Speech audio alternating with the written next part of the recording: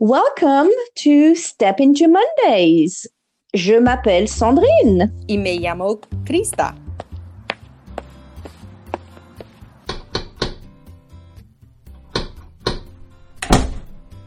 Hola. Salut. Lundi. 星期一 Lunes. Montag. All right, here we go.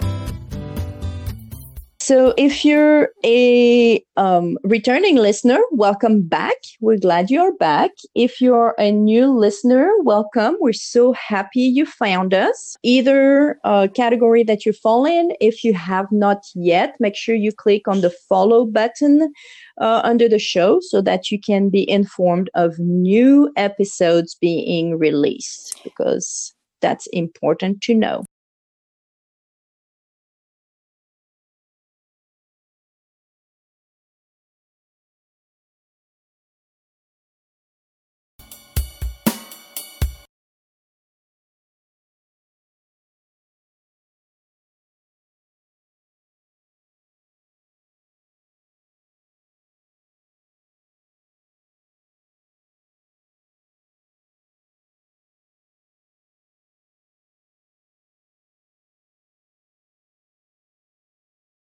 Remind me, what is an interpretive? Okay, so interpretive is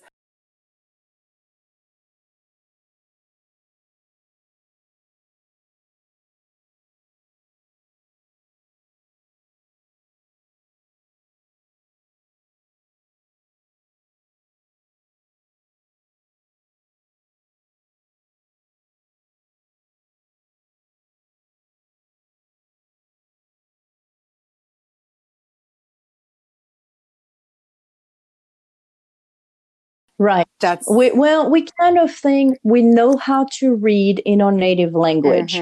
So as I'm teaching them the language, they can apply that and automatically be able to read. And I know I'm guilty of that. I will say it up front. I'm not saying I'm a perfect teacher. I'm guilty. I make plenty of mistakes and plenty of things I'm like I should be doing, but I don't for various reasons. But reading is one that I want to spend time doing with them, but we kind of are lacking time a little bit in places. right. Well, I can see that.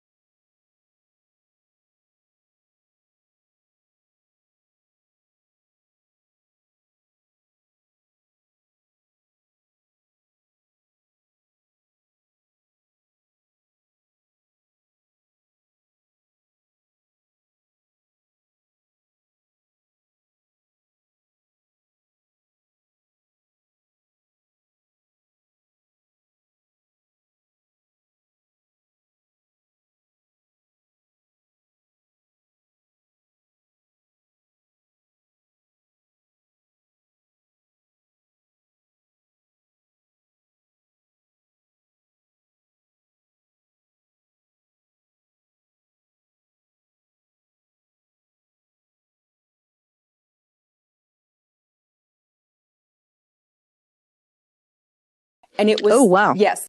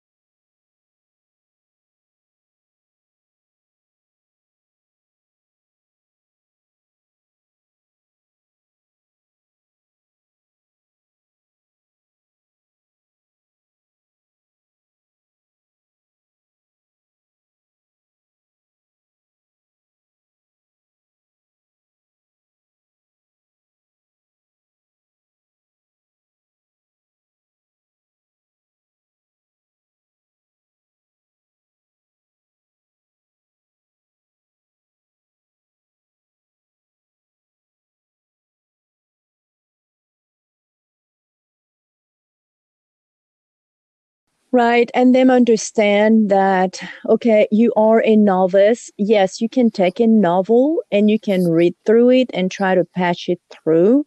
But at the same time, don't expect to pick up, I'm trying to think of a French author and they're all completely running out of my mind. But, you cannot take Rousseau and understand anything of what he's talking about because you don't have that level. However, you could take a bande dessinée and be able to patch it through. Right. That said, I do encourage even my novice ones to read longer text and even pick up novels. And so this semester or this year, I've had, and I only had a couple of students that took me up on it, but I have some books in French. And I said, you know what? I'll be your library. You can come and check out the books and you can read a chapter, you can read more, and then you can see. And so one of my students read Harry Potter. Because I have it in French and she's familiar with it. And so she read it. And then what it did was it brought an interesting conversation because Harry Potter in French does not have the same place names. Right. So the schools are not called the same way. I noticed that. Hogwarts is not called that. It was very interesting. Did they keep the same names though? Yeah, they did. It was Hogwarts and Beauxbaton and Durmstrang. Okay. They just in pronounced French, them, they changed them. Yes, Yeah, I know, because I was like, what the heck is that? Yeah.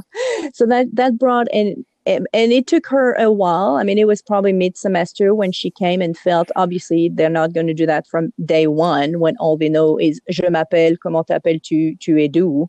Obviously, you got to build a little bit under your belt. So that was about half semester, and she loves reading. She always has a book in her hands, and then had told me that she was sad because she didn't have enough time where she could actually be reading it. So I let her keep it, and she read it through the Christmas break. That was interesting. But I mean, for most students, it's a daunting task.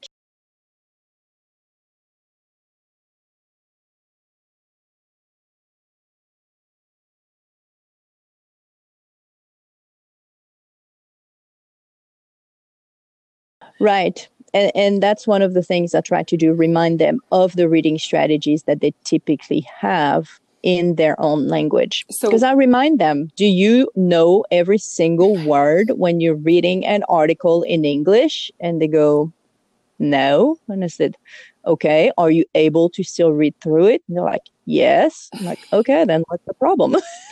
Exactly.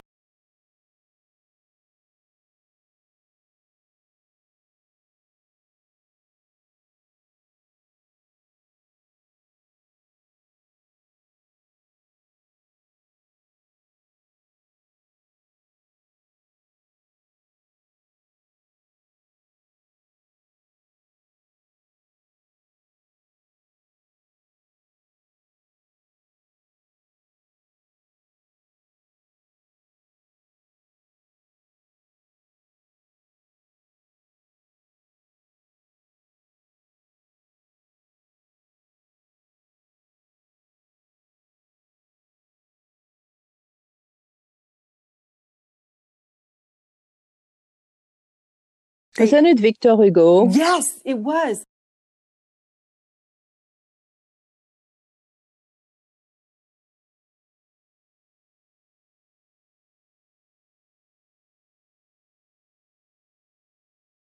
And so they were like, well, let's clarify for our listener who the they are, because that's the part we've never talked about, is that Krista and I worked together to develop an online course for high school students for French 1. Right.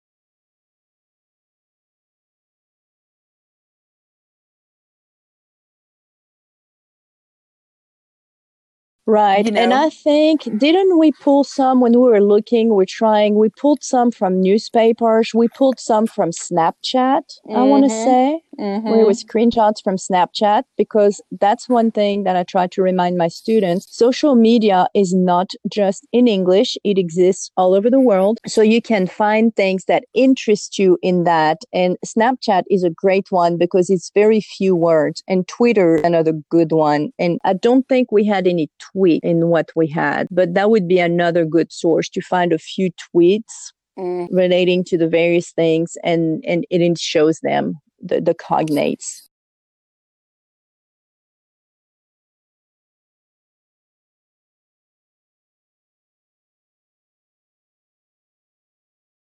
And actually, as a previous step to that, what I have done, and that's a lesson that I have done multiple times, it's just on the cognates, because I know textbooks will talk about it. And like we've said, as much as some of us would like to get rid of the textbooks, unfortunately, throwing them out the window has been very difficult. So we're still having to deal with the textbooks and kind of supplement them more or less, depending on what we're using.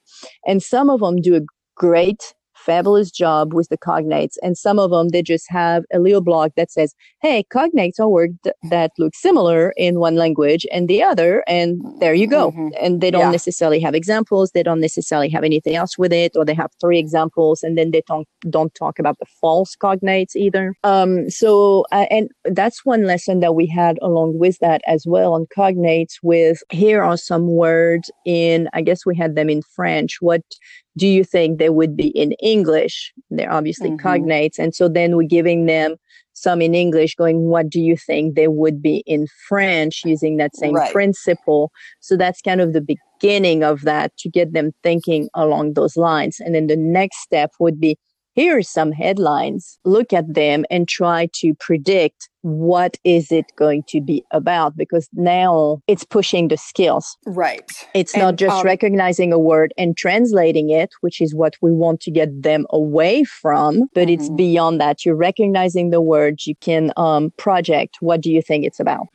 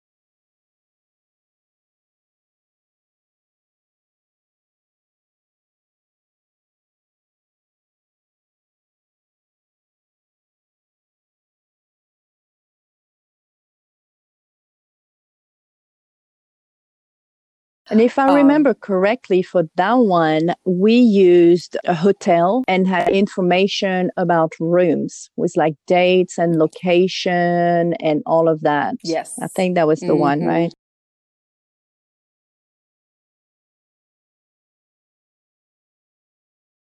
Yeah, that would be the next step. So a little bit more information, and then targeted questions, which those questions are in English, for them to show you what they're understanding as well.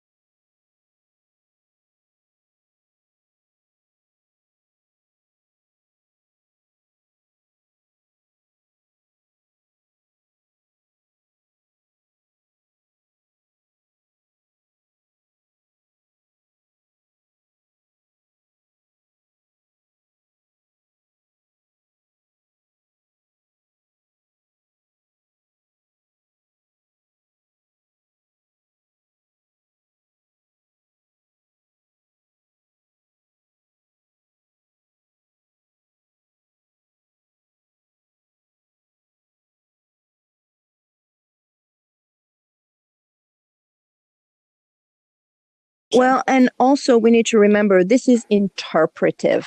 It's not the communication. Right. It's not the interpersonal. At interpersonal, obviously, you would want to answer the question in the target language because then it's interpersonal, right? It's what they would encounter. How are they able to answer to that? But this is interpretive. We are assessing their level of comprehension of a text. We're not assessing their level of comprehension of the question because then if we're putting it in the target language, it's more than likely words that they don't understand. They have to understand the question in order to answer it. So if they don't understand the question, obviously they're not going to give us the correct answer because they did not understand what we were looking for.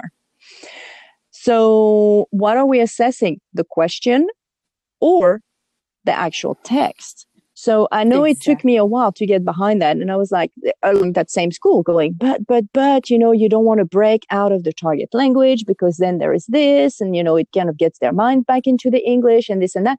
But here we want them to look at a text, be able to understand it. And that's what we're looking for. So, and they cannot answer us back in the target language because if they're novice, even at the intermediate in some cases, they don't have the skills to do it. So what are they going to do with it? Well, they're either going to turn to Google Translate to help them come up with appropriate answer, because once again, we have asked them for a task that is beyond their capacity, or they're going to pull from the text because that's the answer.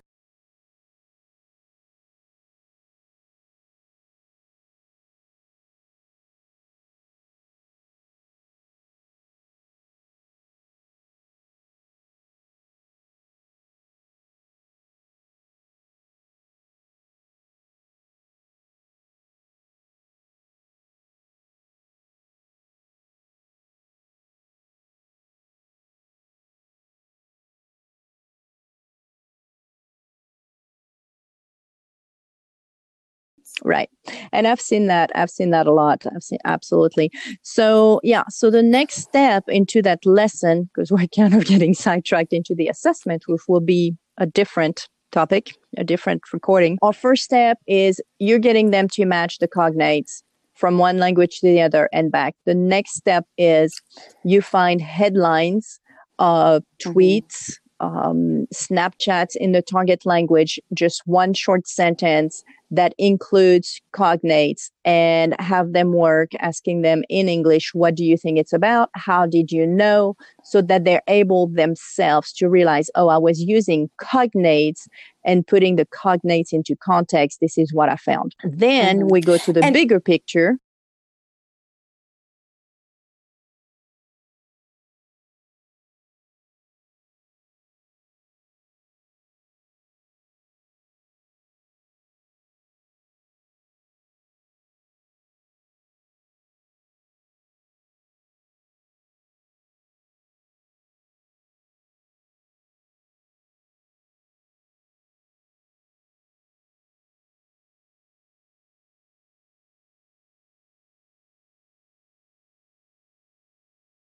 And that's a great hook because it gets them, and if you can, which is even more fabulous if you can figure it out and do it, but the hook, which should be not just at the beginning of a unit, but should be at the beginning of every classroom, should get them to wonder about what you're going to do in the class. So if you can find one that matches what your topic is, then you're definitely picking that interest, because your bell ringer becomes your hook, which then goes into the lesson, and you have a seamless transition there. So our next step was the bigger picture. So what we did, because they were novice, was a hotel.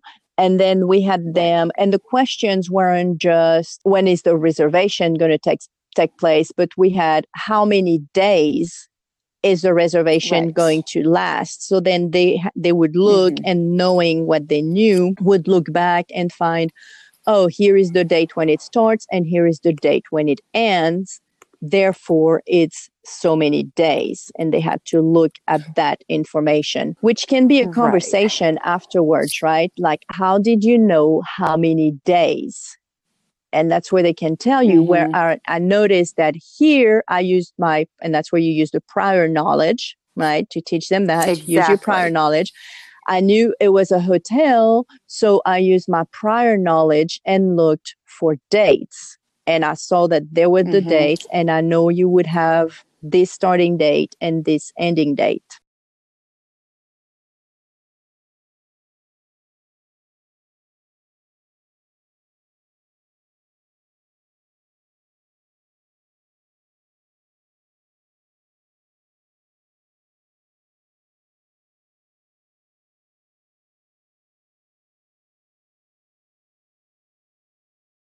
What it's saying. Right. And in the lesson, too, that's the part of it where you can have them working on it and let them struggle, have them do it, let them struggle a little bit with it. And then if they're having issues, at that point is where you kind of go and ask them, what is this about? And they can tell you, and that conversation would have to be in English. And they're going to tell you, okay, it is a hotel reservation. You're like, okay, great. So what do you know about hotel reservations? And they can tell you, well, we know you should have a price, you should have a location, you should have date, and they can tell you all of that. You're like, okay, you know that information. So where do you find that in this document? Can you find it? To have them realize, oh, that's a strategy that I can use, that prior knowledge, which works great into those type of activities.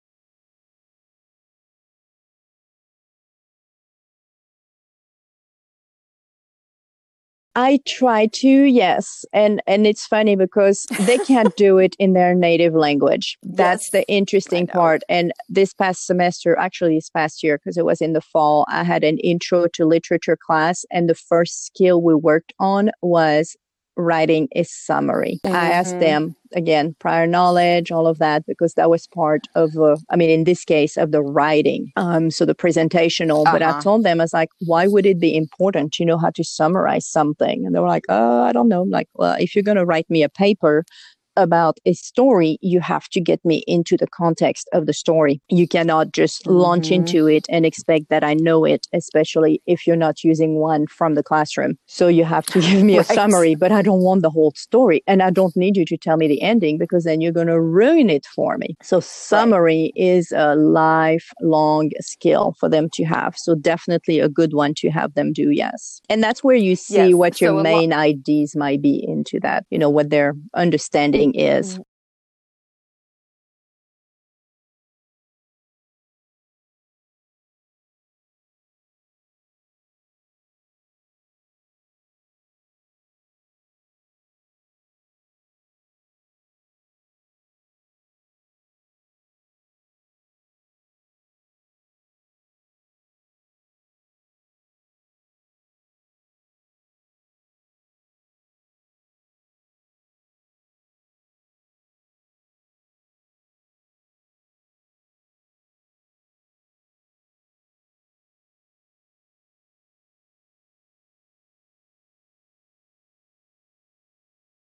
Yeah, your summary is your elevator pitch. You don't have the whole day. You're not Forrest Gump who can go on for days about shrimp.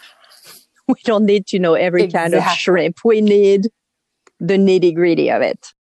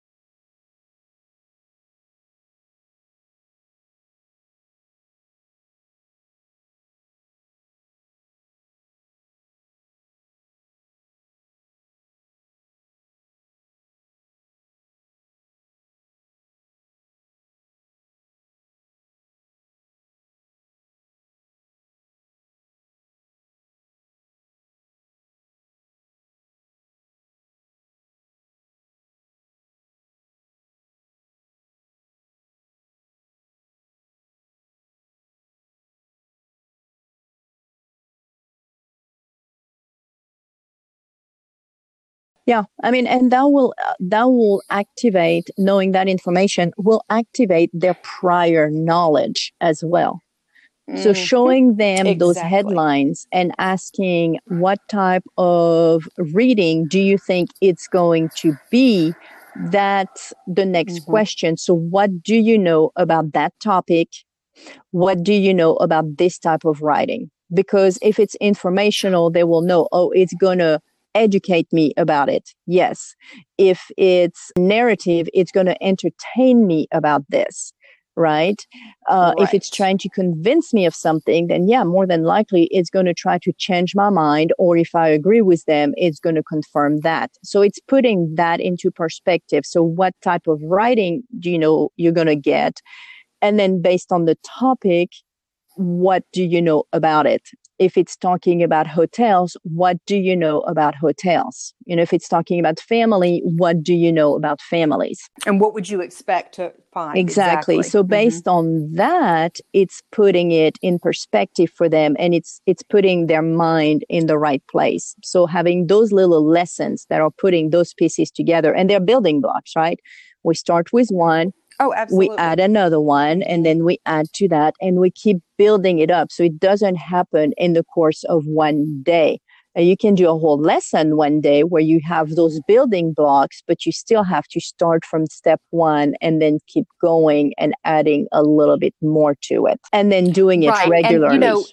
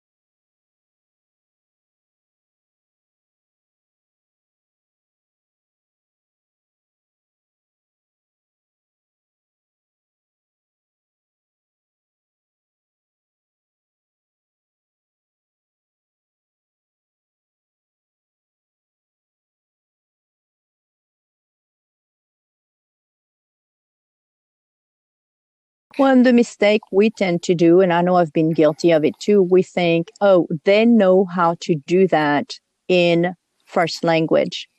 So automatically they're going to know how to do that in target language. And it's not necessarily true. Some of it, maybe they didn't learn it, like you say, so they're doing it instinctively. Some of it, they have processed so much, they forgot that they learned it. And so they don't necessarily think along those lines, and they get scared. And then just like in any situation, when we get scared, we kind of rely on what? Muscle memory, or we completely forget everything. And so or we shut down. Yes. I mean, that's a natural response. The shutdown, the flee and what is called the flee and fight or flight. Right. That's kind of the thing, the fight or flight reaction. And in most cases, because it's a foreign language to them, they're not used to dealing with that. They haven't built the strategies to fight, so they flee. And what does fleeing looks like? Google Translate. Okay, so that's the next step. So we've got on the strategies, so the cognate, the previous knowledge, I am just going blank on all of those.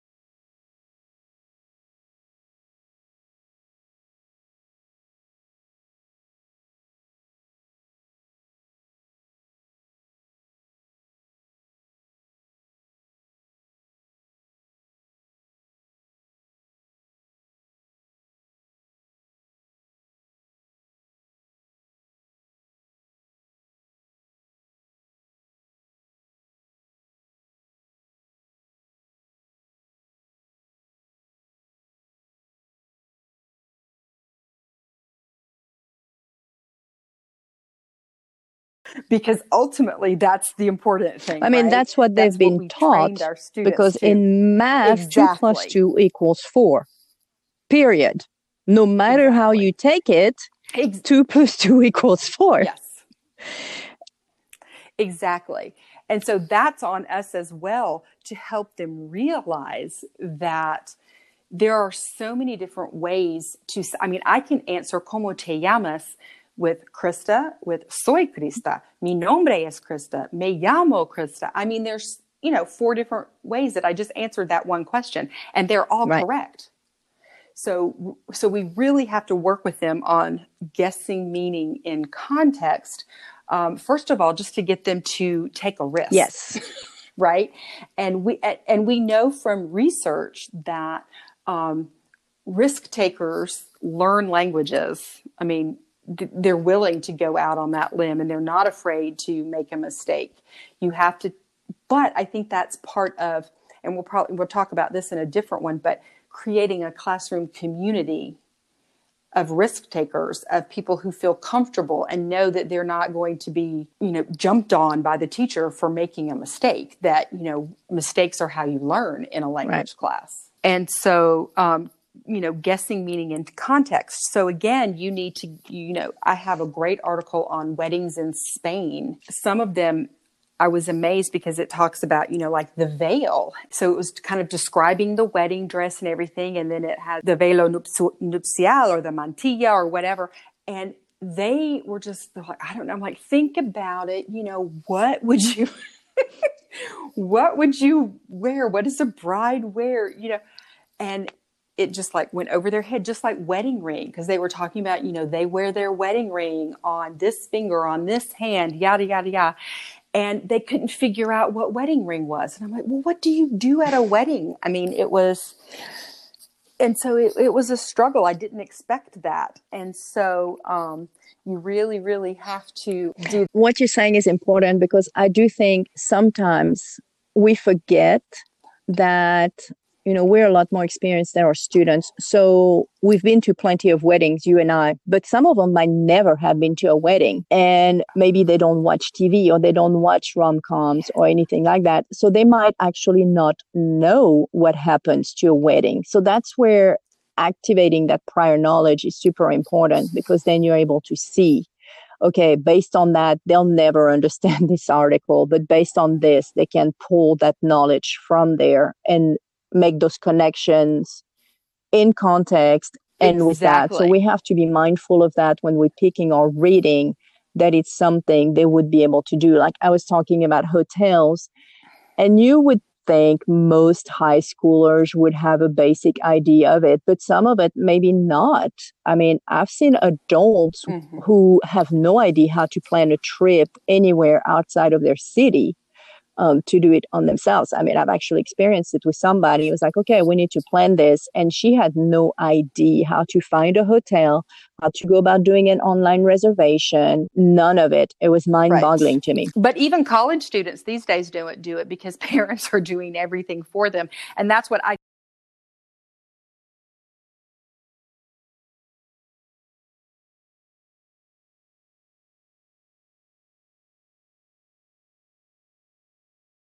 apparently, yeah, that's something we have to be mindful of and remember. So as we're picking those texts to help them develop their reading, sometimes we do have to be careful with picking something they can understand. Maybe to activate their prior knowledge, maybe we have to send them to watch a few movies in English to learn about that topic, so that then we can get beyond. Hopefully it's tied to what our unit is doing, where they've seen some, maybe we've shown them in target language some examples, so then you can go back and their previous knowledge is from what you've shown them, which helps them make those in context links. And something else that I remember kind of blew my mind is, the vocabulary, language is always evolving and changing. Mm-hmm. That's true. I mean, it's indisputable.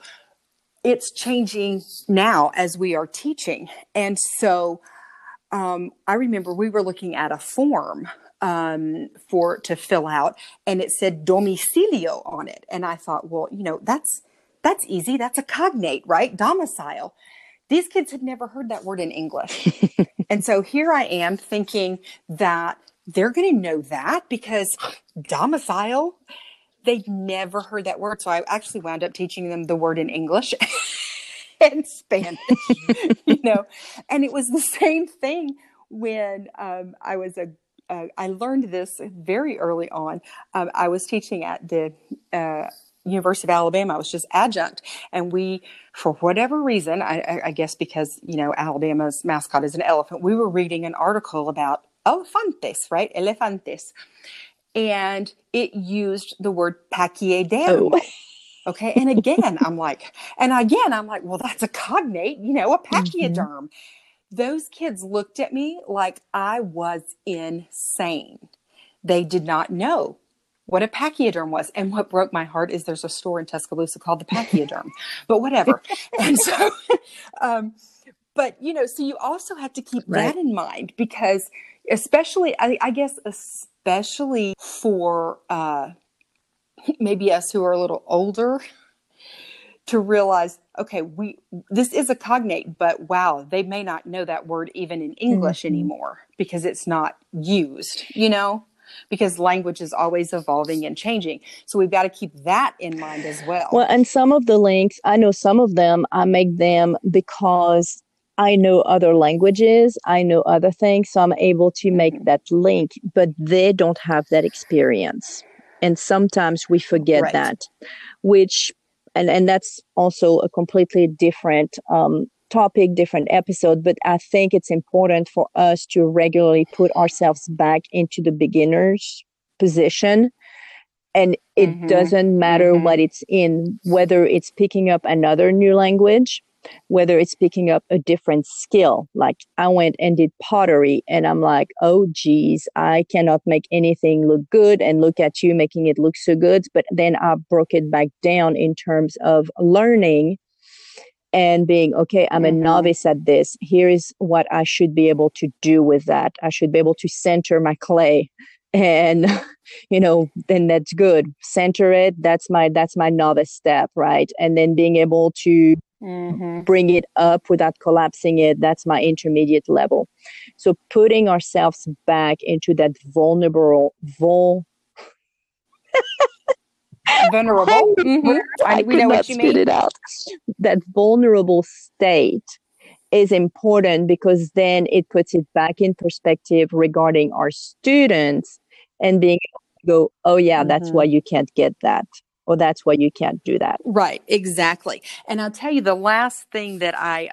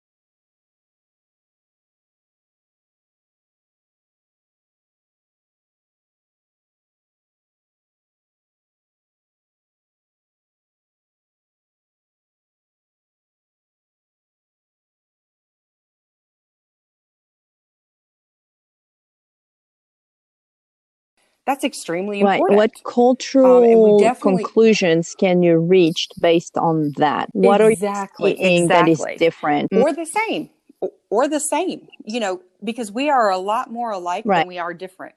But people tend to focus on differences. But that's why we like our lesson that we had on the food that we did for the online class, because we started with food pyramids. Of course, we're dealing with a French course, and I ended up pulling from Belgium. And as I was looking for one in English, I actually ended up with Ireland, which I did not realize that at the time. And one thing that we always notice with my student is interesting is in the drinking, because the Belgium one says to drink water. The Irish one just says drink. Well, of course it does. It's Irish. And so we always have a conversation and kind of laugh about it. Obviously, I'm dealing with college students and I can talk about drinking in my classroom.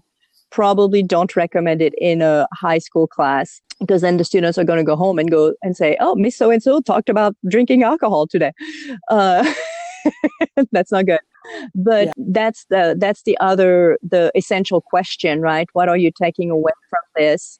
What conclusions are we reaching? And you're right, we tend to focus on the differences, but let's focus also on the similarities. Yes, and there's research out there that shows that if you focus on similarities first, the students have a more positive outlook on the target culture. Yeah. Yeah, because then they're like, oh, we're not so different, because difference is seen as negative in a lot of cases, unfortunately. Being different has a negative connotation to it. You know, you'll say, oh, that person, they're different. Usually not a good thing, where really they have their own personality. But so all of those steps, so to show them, so when they're able to gather the meaning of it, then the following step is definitely what is your takeaway from that? And that's, again, I think why it's so important too at the novice level, especially, and maybe even intermediate low, when you let them write that in English. What cultural perspective did they gain from this reading? Because they are not going to have the linguistic skills to produce all of the thoughts that they may be having in their head. Now, of course, when you get up into the higher levels, you want to start saying, okay, and I even start, when my kids are at novice low, I'm like, write in Spanglish if you need to. It's okay. Write what you can and in Spanish, but if there's a thought that you really, really want to share and you can't figure out how to say it in Spanish, put it in English. And then of course, when they get into more of the solid intermediate mid, I am wanting complete Spanish. You definitely want to encourage them to think about what they've gained from the lesson. Man, I'm exhausted just thinking about all of this. Yeah, it is a lot. And that's where, like I said earlier, stepping blocks. So start, because that can be a lot for the students too, as far as taking it all in one lesson. So start with a lesson on cognates and then do some target language. And then maybe the next day or the next meeting, if you don't see them every day or whatever, have them do it with the next step. Some of it could be homework, like where they have to do it at home, and then you're looking at it all together to see what they came up with. Some of it they can work on as partners. And then if it's in homework, I would say complete, why do I have such trouble with that thing? Credit, no credit. It's done, you get credit. It's not, because it's not about whether the answer was right or wrong. It's about the process of it. And then go into the next one and go into the next one. And maybe they're getting different texts every time you have a different step to expose them to more content and make them comfortable. Yeah. And then encourage them to go and do it on their own. When I had my high school class, one thing that I absolutely love doing is that I built a little library with some books in French. Not all of them were fiction. Some of them were nonfiction. And I tried to find some that maybe, because there are versions, like there's version of Harry Potter. So I have that. And I have a few others along those lines. And then I have some that are completely French. Maybe I had a couple of bande dessinées in there, some of the comic strip books, because those are cultural. I had some more advanced readings for the ones who really wanted to get there because they were after that big challenge. And I would tell them, find a spot around the classroom and read. Pick your book and read quietly for 5 or 10 minutes. And I had seen that part of the advice somewhere along the line. And I was like, yes, following it too. And it said, as a teacher, take that time and do some reading as well. Do not use it to catch up on paperwork, to do attendance, to do the lunch count, to do any of that. It's reading time for everybody.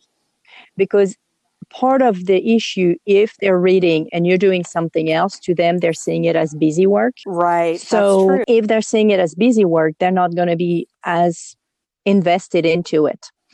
And then one of the other advice was saying, you don't have to assess, you don't have to test it. So a lot of times in those, the tendency is, write 5 words that you learned, or ask them specific questions if they're all reading the same thing or something along those lines.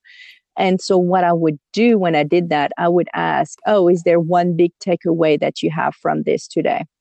And if they want to share, they did. If they didn't, we moved on to the next thing. So that's also in the reading strategy is also the next part, because it's getting them used to it, to kind of seeing it, and regularly bringing back the various techniques. So what technique did you use? What strategy did you use as you were reading that, so you understood what was happening, to make mindful, to build that muscle memory. Because I still see plenty of students coming into college, getting to higher levels. And when I was still teaching in Alabama, I had classes up to the graduate level in French. So literature classes, basically. Some of them were cross-listed. And some of those poor students were still trying to translate everything. And I'm thinking, oh my God, how long is that taking you to read? Because we were easily reading 30, 40, 50 pages between each class. Exactly. That's why it was a miserable experience for me. I can't imagine the time that it takes. So going through that, and then that's an important skill to repeat, like I said, not only throughout the year or the semester, but at each level with texts that are appropriate to that level, to remind them about it. So, start with cognates, start with, comprehension questions, background knowledge, all of that. Right. Exactly. So, so that is strategies to teaching our students how to read, which I know a lot of them seem like, well, duh, I knew that. But our students kind of forget about that. Just like in the conversation, they forget that, if I'm seeing the person, I can do a gesture and they'll know what I'm talking about. We would do as a natural thing, but they kind of forget. So it's always good reminders to make them mindful of it. Absolutely. So I think the next step, which is not for today, but for something to look forward to, is how do we evaluate, and we kind of touched on it today a little bit, but how do we evaluate the interpretive comprehension, be it written or maybe it oral, and some of the oral skills are pretty much similar. The difference being you have to hear it and understand that. But so anything you want to add to this? Any strategies that you thought about last minute that we kind of forgot about? Or no, I just think that it's kind of like what you were saying. We may have to do a whole different podcast on this, but it's easy to get overwhelmed when you think about it. So pick one step and work on that step, and then pick the next step and work on that step. And it may take you a couple of years to get all of your lessons developed the way that you want them, because teaching is a process. And so cut yourself some slack. That's our go-to phrase these days. Cut yourself some slack and pick one of these strategies that perhaps you feel your students are weakest in, and work on that particular one. Absolutely. And see how can you incorporate that into what you're already doing in a fairly easy, straightforward way that works for you. So maybe doing it in class works for you. Maybe it's something that they can do on their own, and they do, but then you're bringing it and just having the conversation in the class. That's fine. Take it and make it yours as far as how does it work in my teaching style. But all of those steps are very important. We don't want to skip any of them, so to say, because they're the whole they're the whole house. We have the building blocks, but then that's what's putting the house together. And if we're skipping one, then it's making it a little bit weaker. But yeah, don't necessarily pick all of those skills and just kind of go, okay, we're going to focus this year. I'm going to focus on working on the reading strategies where they are so good at reading that, that's their thing. And that's where this semester, I was mostly focused on them being able to speak, to be able to communicate. So the reading strategies kind of took a step backwards. But as I'm going through, I'm thinking, how do I keep that level to get them to speak, but then add that into it? That's one of my next steps. Right. Absolutely. So it all comes together. Well, that said, thank you for listening to us.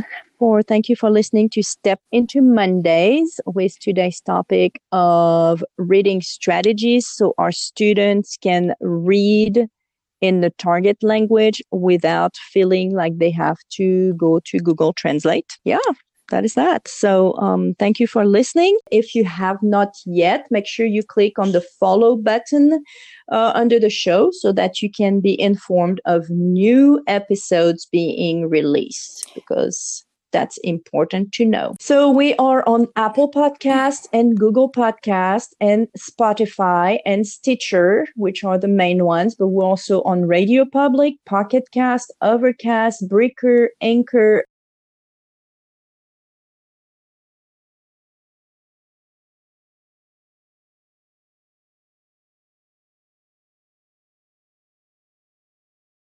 And we hope you listen, follow, and share with your colleagues.